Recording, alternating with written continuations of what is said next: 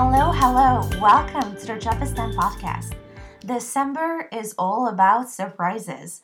We've already had the first group podcast with Poojan and Leo. If you haven't seen it, go on the Drop the STEM's YouTube channel. Yes, you've heard it correctly. There is such a thing. But today's episode is gonna be a special one. The first pod where an organization/event is introduced. I had Alexandra Polyakova on the pod. She's the event coordinator at SCIENCE, the Stockholm International Youth Science Seminar. I've known her for years since with 24 other students from all over the world last year, we had the opportunity to participate at this event and attend the Novel festivities. I believe participants are arriving to Sweden to begin this memorable journey. So exciting. But no more spoilers, let's jump right into it. Hi, Alexandra. Welcome to the podcast. I'm really glad that you could be here. Thank you for having me. So December is coming up, and I cannot wait to witness the Nobel events and festivities. And we have to talk about SCIENCE because it's such a fantastic organization, but I'm gonna let you expand on it and really tell the listeners what the whole SCIENCE experience is all about. So SCIENCE is, or the Stockholm International Youth Science Seminar is what it stands for. It's a week-long event arranged by Unga Forskare, which is the Swedish Federation of Young Scientists. And it includes many different events, but the main one is a big seminar in which the participants, which are international young scientists invited from all over the world, they present their research to Swedish high school students and other visitors. For the visitors, SCIENCE is mainly a source of inspiration. They get the opportunity to see that cutting-edge science can be done by young people much like themselves, not just old white dudes with beards features in most textbooks. And since much of science involves international collaboration, it makes sense to make the event international and show our students that you can be a scientist regardless of your ethnicity or culture or whatever. We also provide their teachers with material that they can use in class, so it becomes a useful complement to their education, and they can use it both in science or to practice English. And some of them might participate in science fairs themselves in the future, and then they can use what they've learned from SCIENCE as an inspiration for their own work. And for the participants, that is the international researchers that we invite to present their projects, SCIENCE is an opportunity to show off their research and practice science communication on the seminar itself. And during the rest of the week, they get exposed to science in Sweden, Swedish culture, and also enjoy social activities with each other, people with similar interests. And they can grow their global network. Yes, absolutely. And it's so fantastic to witness also as well that science education and STEM, moving into the STEM field, is supported in Sweden. And from my own experience, when we had the opportunity to present at a seminar last year, and we also could meet there, of course, because you've been organizing events at SCIENCE and Unga Forskare, and you've been the manager for years there, I think since 2017. Yeah, so 2017 I was the so-called seminar assistant to the manager, and then I became seminar manager in 2018. Yes, so that's the highlight. The timeline went down. It was so cool to talk to them, to actually get to know what they think about the research. And what I really liked that they were prepared. So they chose a few projects of their own on their own that they liked and asked questions. So that open-minded ambience of the whole seminar and that we could network with each other was utterly amazing. Mm-hmm. Wonderful to hear. Yes, and I know because a lot of my friends have mentioned that, oh, SCIENCE sounds so cool. How can I apply for it? So what is the nomination or exception procedure? You are eligible to participate in science if you are aged from 18 to 25 and have done a scientific, technological, engineering, or maybe mathematical research project. But you have to be selected for science by one of our participating organizations. Our participating organizations, they nominate someone for science, and then we just welcome that person. Once we've double-checked that they meet our requirements. Yes, and they also have to submit a poster, an abstract. So this is what the summer is all about. It was also really cool to meet Adam, who was sent myself this year. And I know that, for example, in Hungary or perhaps like in other countries in Europe, it works that way, that the organization that is responsible for hosting the innovation contest is sending the students. It's a great opportunity, especially because it's linked to such a grand event. It's like the Oscars of science, we can say that. And that's the Nobel event. So which Nobel events can the students attend, and what's it all about? That can vary a little bit from year to year. So the Nobel lectures, for example, are open to the public, so we can, of course, attend those, and we usually do. If we have a participant from the same country as a Nobel laureate, we try to arrange a so-called embassy visit. So usually if there is a Nobel laureate from, let's say, for example, the US, then our participants that come from the US can attend their reception at the US embassy. Yeah, it was the case last year, I remember. Yeah, exactly. And, well, of course, we have the big Nobel festivities at the end of the week. So last year we had the honor to be invited to the Nobel reception, during which all the Nobel laureates are welcomed, and it's kind of a mingling event. We went to the prize ceremony at the concert hall. Two of our participants got the great honor of attending the Nobel dinner in the Golden Hall in Stockholm City Hall. The rest of us had a more private dinner in the same building, but still the same amazing food. Yeah, absolutely. And finally, there is the Nobel Nightcap, a student-arranged party that is a lot of fun. Oh yeah, it was. I think the theme also varies year by year. So last year was circus. Do you know what's gonna be this year? No. Okay, so it's a surprise until that time. Yeah, you usually never know until you actually enter the party. Yes. It's all very secretive. The gastronomy is amazing. I remember, like at the mingling event, those Nobel laureates are surrounded by many people, and we were in little groups and trying to approach the laureates when we had an opportunity to do so. So we had to wait until their conversation, of course, is over, and then have a few words, a little chat with them and a picture. And, those little moments, those few minutes make such a big difference. We were talking about a seminar, but as an organizing committee, I know that there is a bunch of work going behind the scenes. So how do you prepare for the seminar in the week? Oh dear. So we prepare science for about a year. So as soon as the science week is over, you start working with selecting a new organizing committee so that they can get started in roughly 2 to 4 months, depending on the circumstances. So the organizing committee consists of a project manager, vice project manager. We have an international coordinator that is responsible for all international communications with participants and organizations. There is a seminar manager and assistants that plan and organize the seminar-related events. A finance manager and assistants that take care of all the money matters. They look for sponsors. They talk to universities if they want to come and send representatives to the seminar.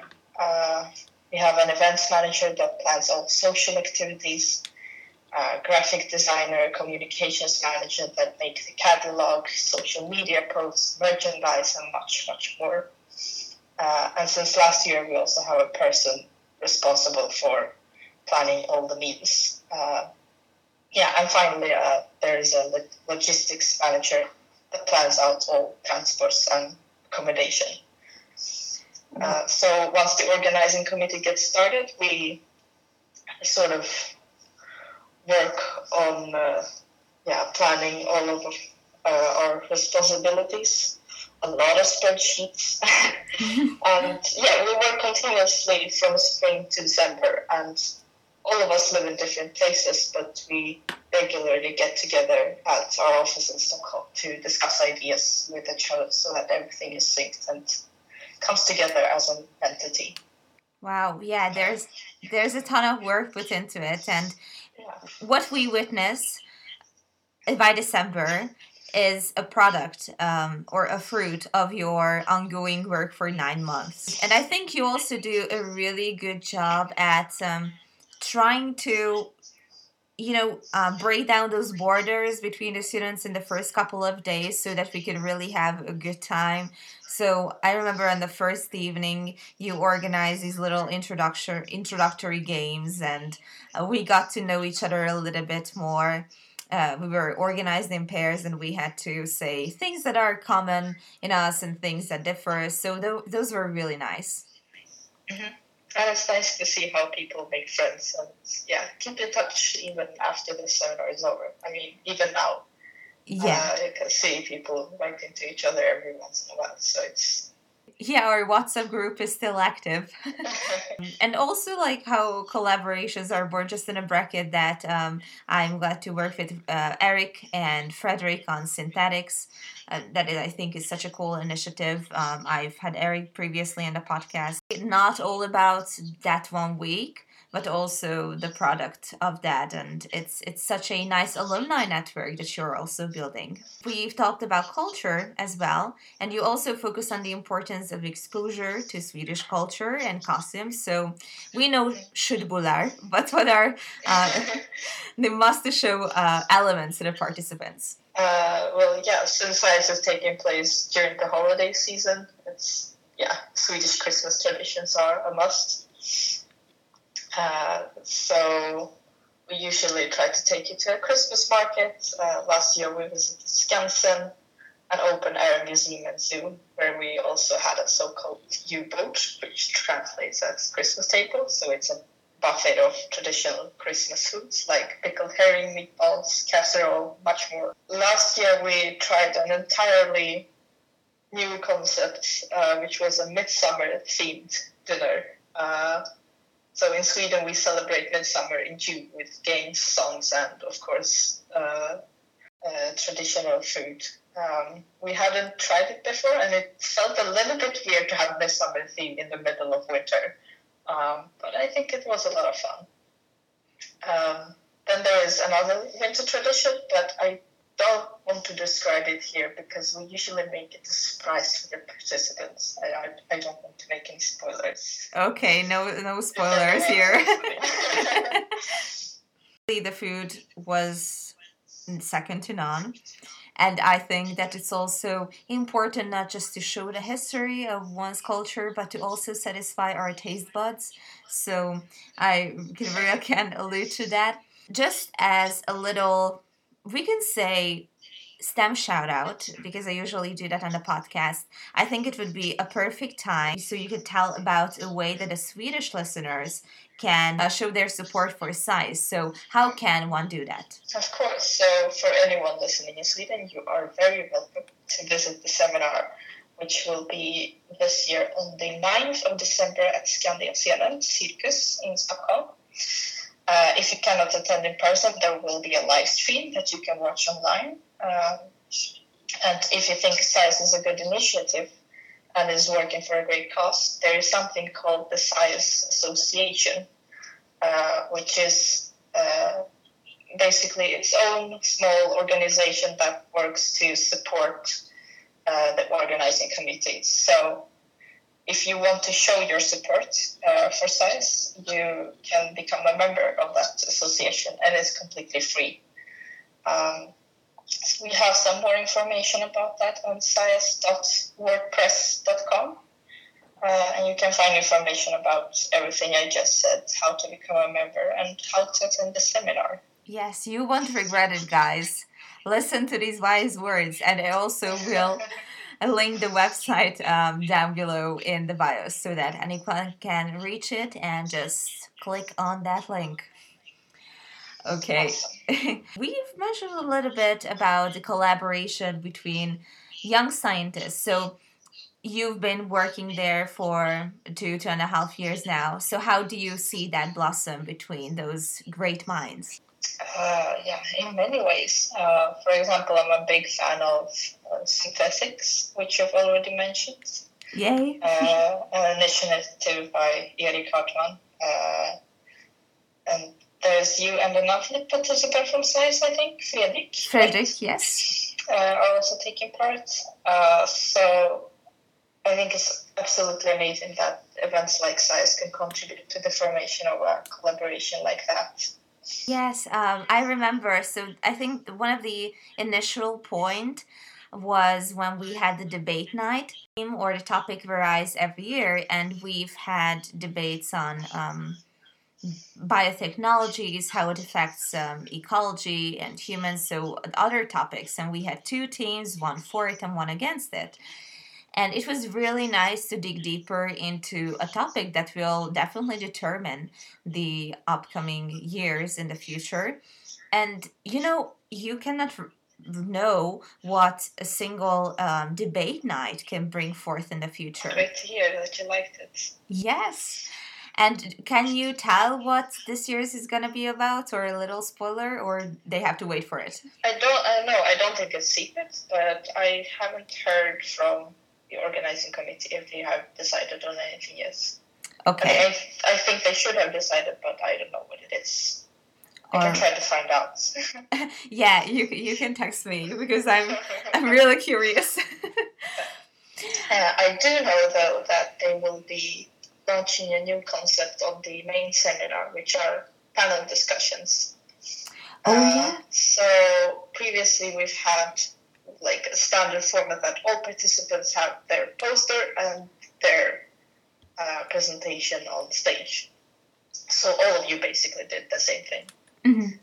But this year we're trying to divide the participants into different groups. So I think that some of them will be giving a presentation and some of them will be participating in a panel discussion. So on stage there will be maybe something similar to the ethics seminar, like a discussion between a few participants and with a moderator.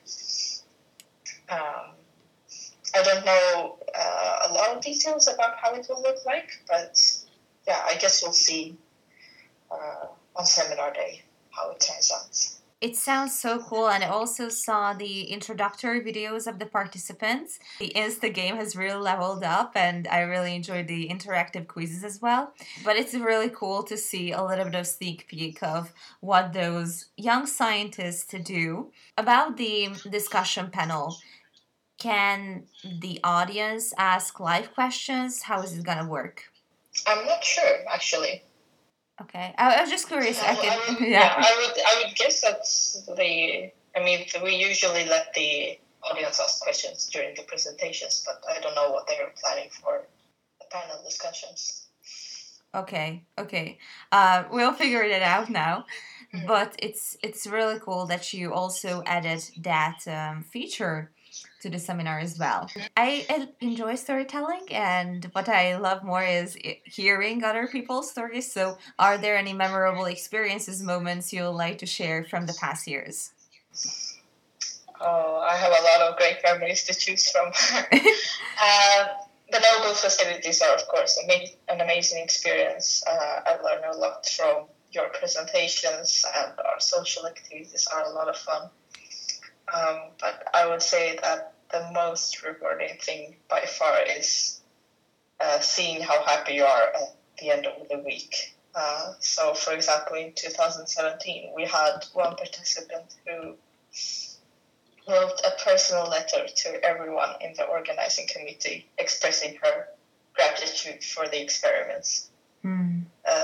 And when you get something like that, after 1 year of really hard work, it's incredibly heartwarming to know that it's been appreciated.